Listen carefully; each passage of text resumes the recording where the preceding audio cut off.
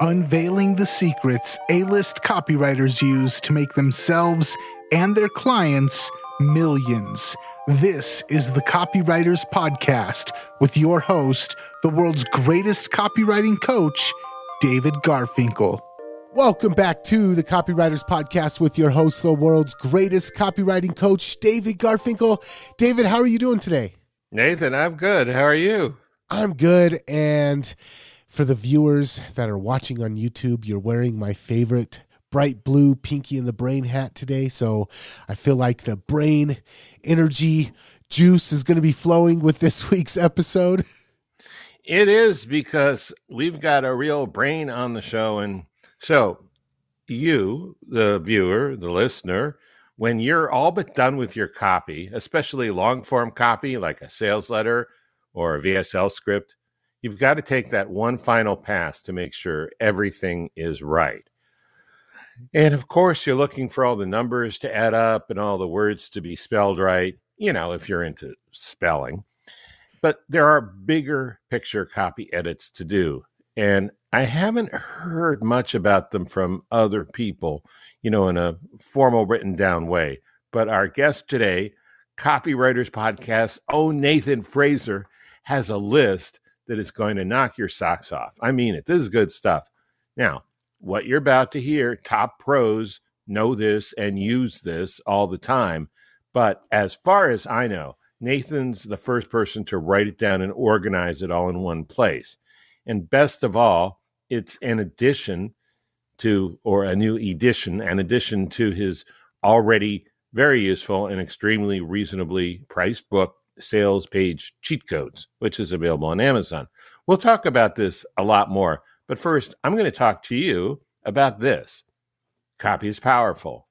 You're responsible for how you use what you hear on this podcast.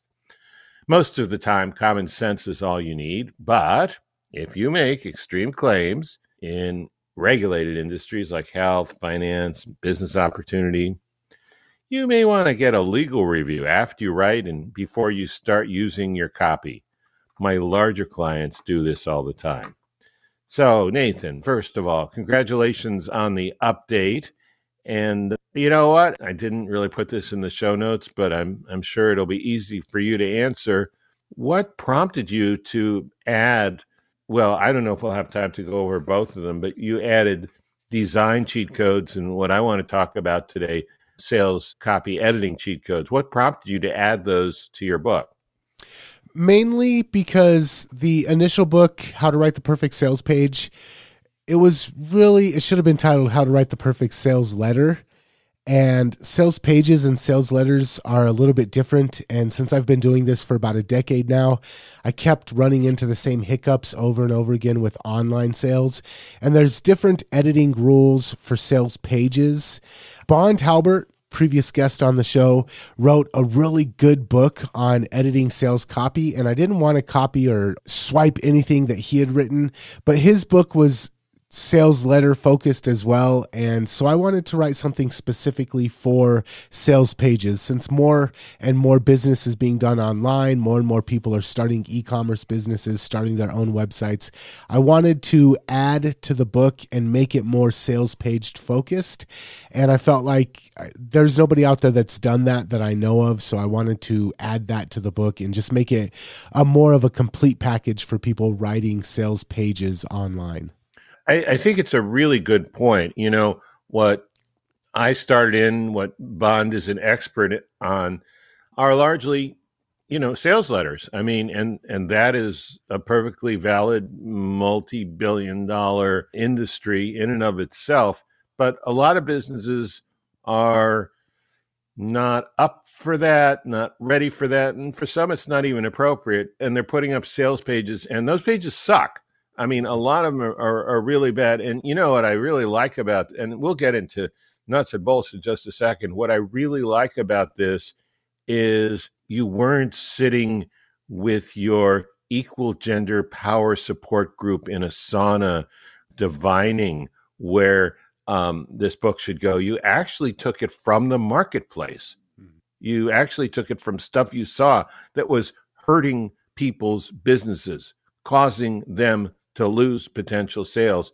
and you said, okay, I'd like to offer some help for those who are willing and able to take it. So let's jump into, as I see these additional pages, and this is on top of, how to write it in the first place. And I look at these pages and we're just focusing on the sales copy editing cheat codes.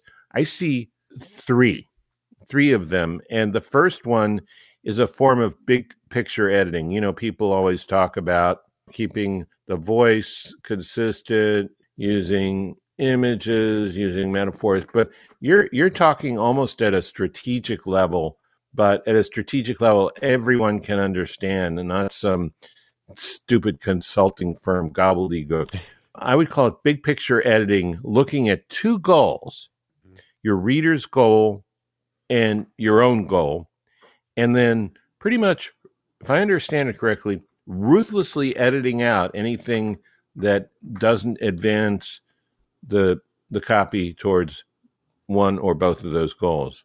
Is that right? Yeah, I think that a lot of times we get focused on what our goal is. We want to drive sales. We want to optimize the copy for sales. We want to have a compelling hook or whatever. For me, that's one of the main goals. I want to make sure that everything in the sales page is leading towards what I want them to do. But I'm also a big proponent of give first that which you want to receive. So if you want to receive something from somebody, if you want their attention, if you want their hard-earned money, make sure that you're giving them first what they want. And so a lot of times in sales pages, it's just completely absent. People don't focus on what it is that the reader wants. What am I going to give the reader to ask them to take 10 minutes out of their day to actually go through my sales page? What am I going to give the reader? What kind of promise am I going to make to the reader to get them to click off of Facebook or click off of YouTube and go read my sales page or listen to my VSL? That for me is always the first thing. What am I giving them? What's the promise that I'm making to them? What is it that they're trying to get? What are they struggling with right now? What are they trying to achieve right now? What are they trying to get relief from right now? I want to make sure that that is the first and foremost goal for my sales page, is giving them what they want in order to get them to give me what I want. And then, of course, having it end with an open loop. I give you what I promised, but if you want more, you got to click the buy now button. Yeah, that's interesting. I think it also splits into two areas. Giving them what they want in terms of promising a result from making the purchase, but also giving them what they want in terms of giving them some actual value, some actual useful information or action steps or perspective. In other words, giving them what they want in the promise of the product is sort of like giving them hope that, maybe now I can finally solve this problem or achieve this goal. But then there's giving them the immediate value, not giving the whole store away, maybe just giving a free sample of one product.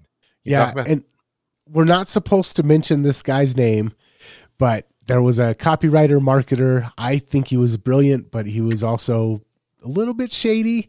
And he wrote a book back in the day called Secret Cures They Don't Want You to Know About. And he had one of the most amazing sales funnels. And the whole thing, the first part, it was an infomercial, and it was a bunch of secret cures that they don't want you to know about. And the one that I remember the most was apple cider vinegar for curing heartburn. But he said, hey, I'm going to do a show on secret cures they don't want you to know about.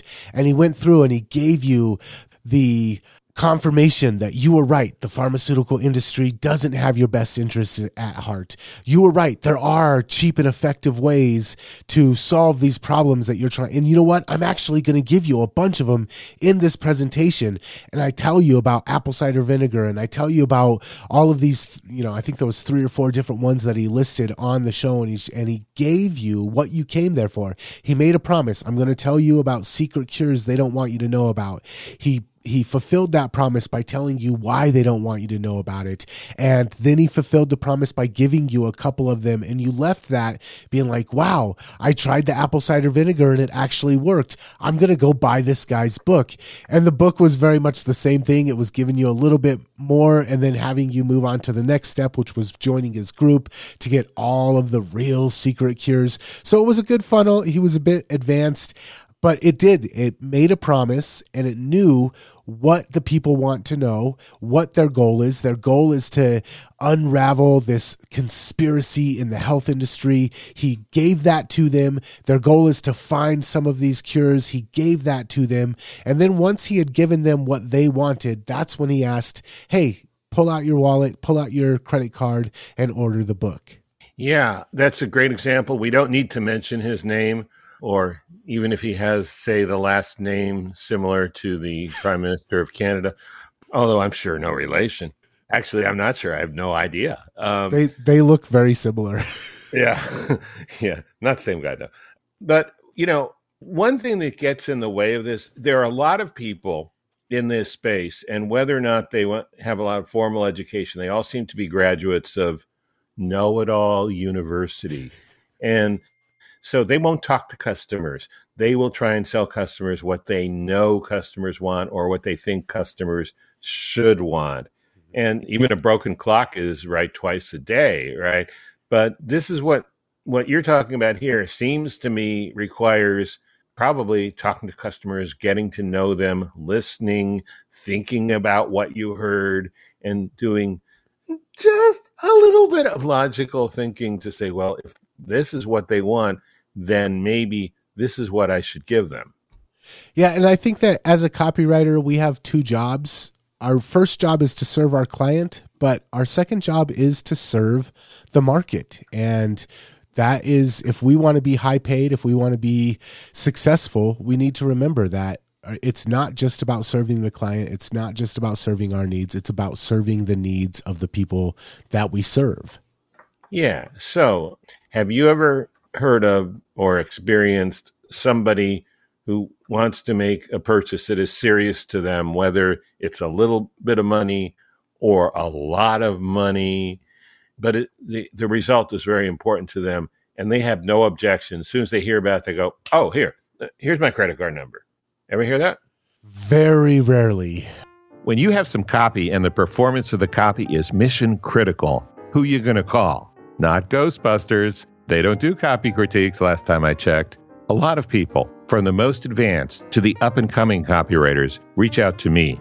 I do copy critiques. One client, Brett Alcorn, has hired me 20 times. Yep, 20 times. That's because on the very first critique I did for him, he doubled his conversions on a video sales letter. Every month, I do a handful of critiques for GKIC members. These are copywriters and small business owners who are trained and experienced, but they need another set of experienced eyes to go over their copy to take it to the next level. One A-lister told me I go over copy like an IRS auditor.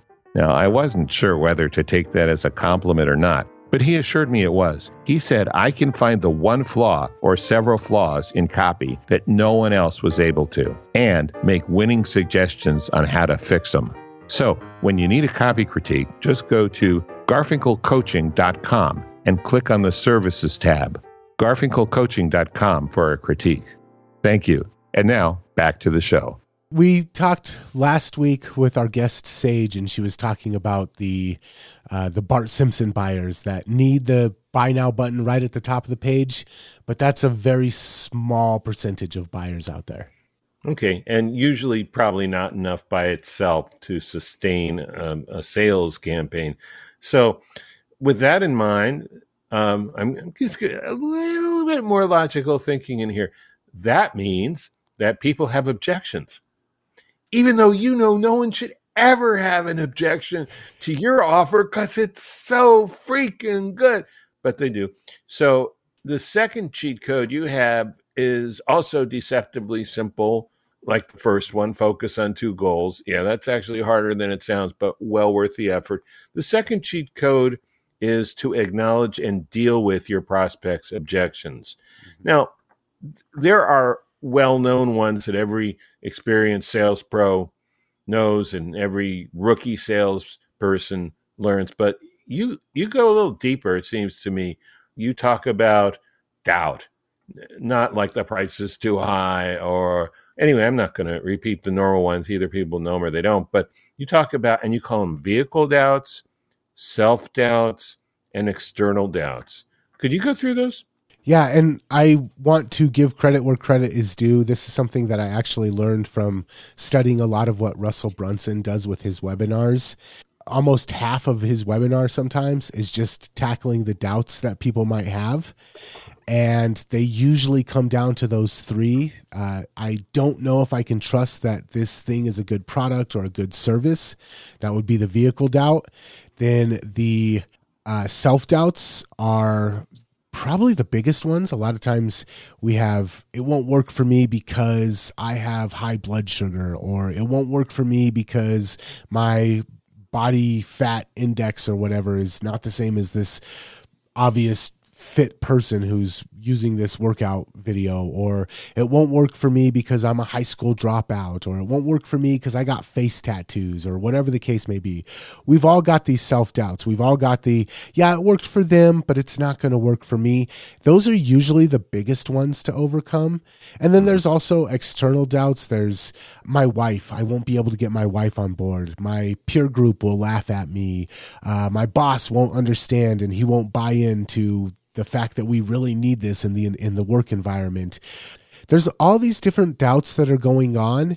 And I've run into a lot of times my clients just want to ignore the doubts or pretend that they don't exist. Any objections that might come up, they're like, well, we don't want to draw attention to that. If there's an objection, we don't want to put a spotlight on it. That just makes it even worse. Hold on. I want to hear your solution, but I want to just jump in here. Often when people say stuff like that, what they're really saying is, I don't have confidence in my ability to deal with that problem. So I'd rather pretend the problem doesn't exist. Not always the best thing to do. Yeah. And I have found the best way to solve these is I do two different things. Ben Settle taught me something called making the skeletons dance. Instead of hiding the skeletons in your closet, bring them out and make them dance, and reposition them as a benefit rather than as detraction. So a common objection you mentioned, the price is too high. Well, it's too high because this is only for the people that are at the top of their game. If you're not at the top of your game, it's not for you. It's high because I spent 15 years learning how to do this. If you want to go with somebody who only spent 2 years learning how to do it, fine, save yourself some money. The opposite end, the price is too low. It's probably going to be low quality. I'm afraid it's going to be cheap Chinese junk and it's going to break when it shows up. No, that's not a concern. We actually ordered too much. We have too much. We need to get rid of it. The warehouse is full. The boss is out of town for the weekend. We decided to show some love to the people who have been loyal to us this whole time. So you've got these objections. You've got something there in the back of the mind. It's going on. They might not consciously realize that they have this objection, but it's there. And if you don't address it, it's going to nag at them, even if it's just subconsciously, and it's going to be a hurdle to get that sale. So if you know that the objection exists, don't try and keep it hidden. Pull it out, put a spotlight on it, and make the skeleton dance. And then the other thing that I really like about doing this is you can say, hey, this is only for certain people. Some people want a copywriter who's only been copywriting for 6 months and only charges $50 a sales page. If that's you, that's fine, but that's not me. That's not what I do. I only work for people who really want results. I only work with people who have an email list of at least 2,000 people. I only work with people who are constantly sending traffic to their sales page.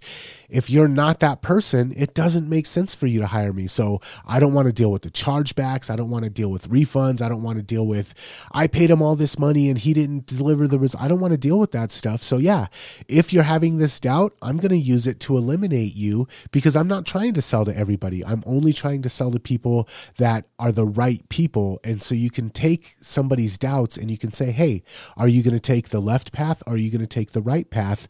My service is only for people who take the right hand path. And then that puts them in the position where they make the decision, and you're not pressuring them. You're just saying, hey, you have two paths and it's up to you to choose. That's really good. And That means that you need to have enough deal flow or prospect flow so that you can choose. But once you get in motion, things do start to happen. There's a third kind of doubt called the external doubt. And I love this because people never spend enough time talking about this. And a lot of people don't include it properly in their sales copy. So could you talk about the whole area of external doubts? Yeah, absolutely. And this is because we're not just selling to the person. The person that buys it is going to have to go and sell the idea to the people that are in their peer group or in their group of influence. They're going to have to explain to their wife why they bought a 5th copywriting course when they still haven't made any money off of the first 4 copywriting courses that they bought. They're going to have to explain to their husband why they went out and bought another piece of exercise equipment when they still haven't lost the 3 pounds from the last piece of exercise equipment that they bought. They're going to have to explain to their friends why they went out and spent their money on this when the last time, I got a new hobby and I went out and spent a bunch of money on this new hobby. Man, you've got a new hobby every 3 months. What's wrong with you? You need to get this under control. Your life is spiraling out. They've got all of these people around them. It's not just giving them a reason to buy. They're going to have to go and justify that purchase to the people in their peer group. And a lot of times we ignore that. We don't take into consideration this person buying my e-com marketing course has to explain to his wife why he just spent another $900 on something that she already thinks is a sunk cost. And if we're not addressing that, if we're not giving him something that he can go back to his wife and say, yeah, but this one's different because now I've got this. They're going to teach me. They're not just teaching me how to write copy. They're teaching me how to land clients. So that objection that you have, I can overcome that. So we're not just overcoming the objections of the buyer. We're going to help them overcome the objections of the people in their life, the people around them. Right. And you were saying in the book, and I think that's what you're talking about here, is that you actually provide those answers, maybe through a story about Joe wanted to buy this, but his wife, Marissa, said blah, blah, blah. And Joe said to her, and okay, honey. Right. Yeah. And a lot of times testimonials can do that. A lot of times a story can do that. A lot of times your own experience can do that. You can say, hey, I was the copywriter who bought 15 courses and 38 books and my bookshelf was full and I still couldn't land a client. And that's why I learned how to go out and acquire clients. And that's what I'm going to teach you as part of the bonus. But if you don't do that, if you don't figure out what are the objections the people around them are going to have, and you don't give them a way to overcome those objections, they might be on board, but then they still have my wife checks the credit card bill every month, and how am I going to explain this? Yeah, good. Okay, so finally, I love this part because one of the main things I do for a living is critique copy from people who are really good and already making a lot of money. And I think I'm going to add this to my mental checklist. The third thing is, well, I do half of this, but I'm going to make sure the other half. You say to make sure that your copy is fun and easy to read. I always try and make it easy to read. I think I'm going to put a little more emphasis from this day forward on making sure that it's also fun. You want to talk about both of those things and how to do it? Yeah, so we live in a world of infotainment. If the news is boring, like C-SPAN, doesn't get the ratings. But if it's sensational and hits those emotional triggers like Fox News or MSNBC, they get the viewers. If your copy is not fun, and this is a big pain point for almost every single client that I work for, is the copy not being fun when I first come in. I'm like, this is boring. Nobody wants to read this. Even if they've got like the conversational down, even if they've got it needs to be easy. It needs to be broken up into small chunks and bite-sized pieces and not overwhelming. Okay, time out, because you're reminding me of an experience I had, a long time ago when I worked in an office and I was sort of known for being able to crack a joke. And there was this one very ambitious, successful woman who didn't have a particularly great sense of humor. And so one day she says, hey, David, say something funny. And so of course I couldn't. That's a tough one.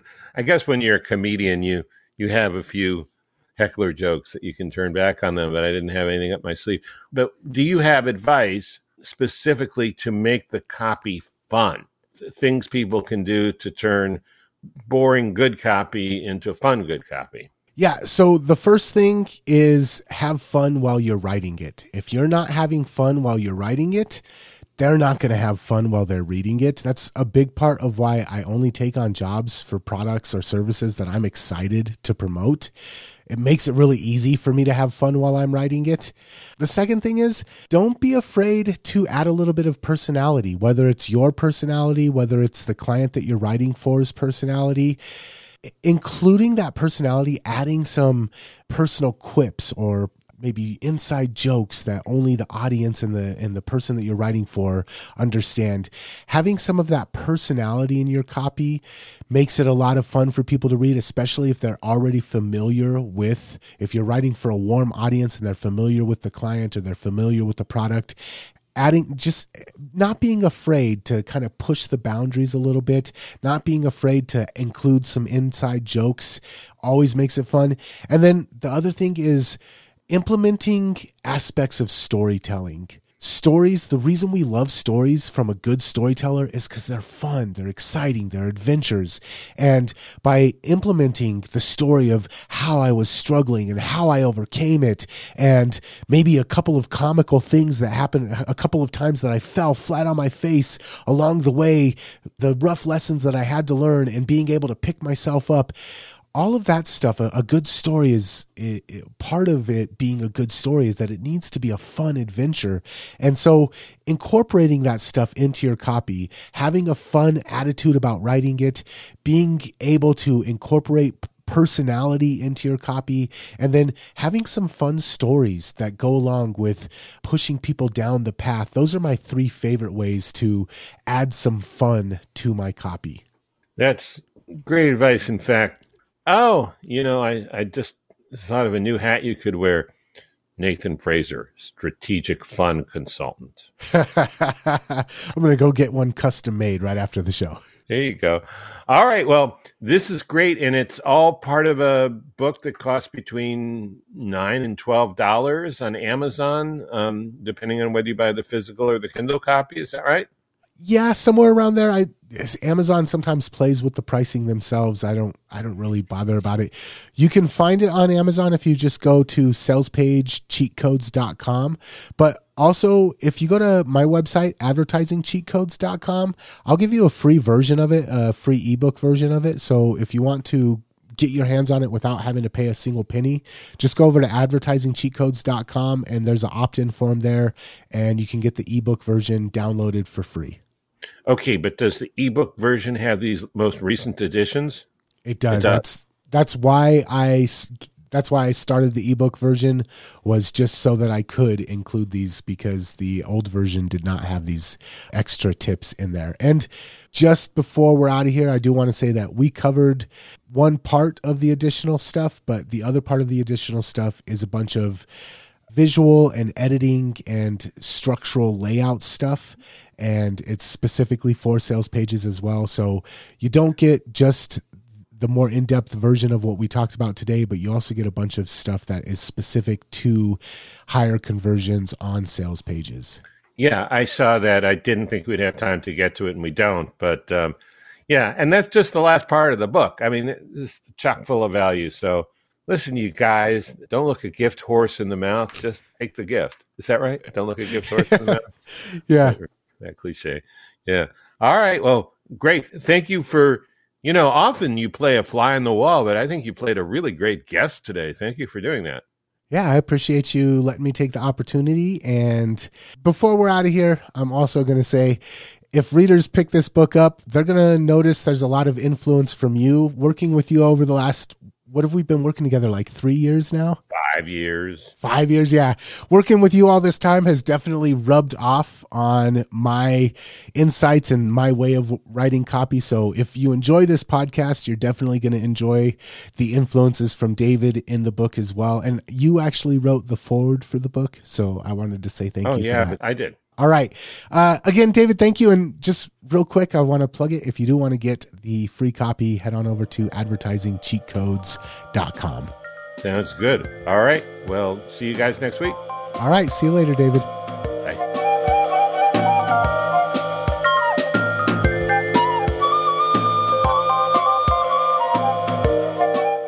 Hey, did you enjoy today's show? Want to help get it into the ears of more listeners? Be sure to subscribe, rate, and review on your favorite podcast app. This is the Copy and Funnels Podcast Network.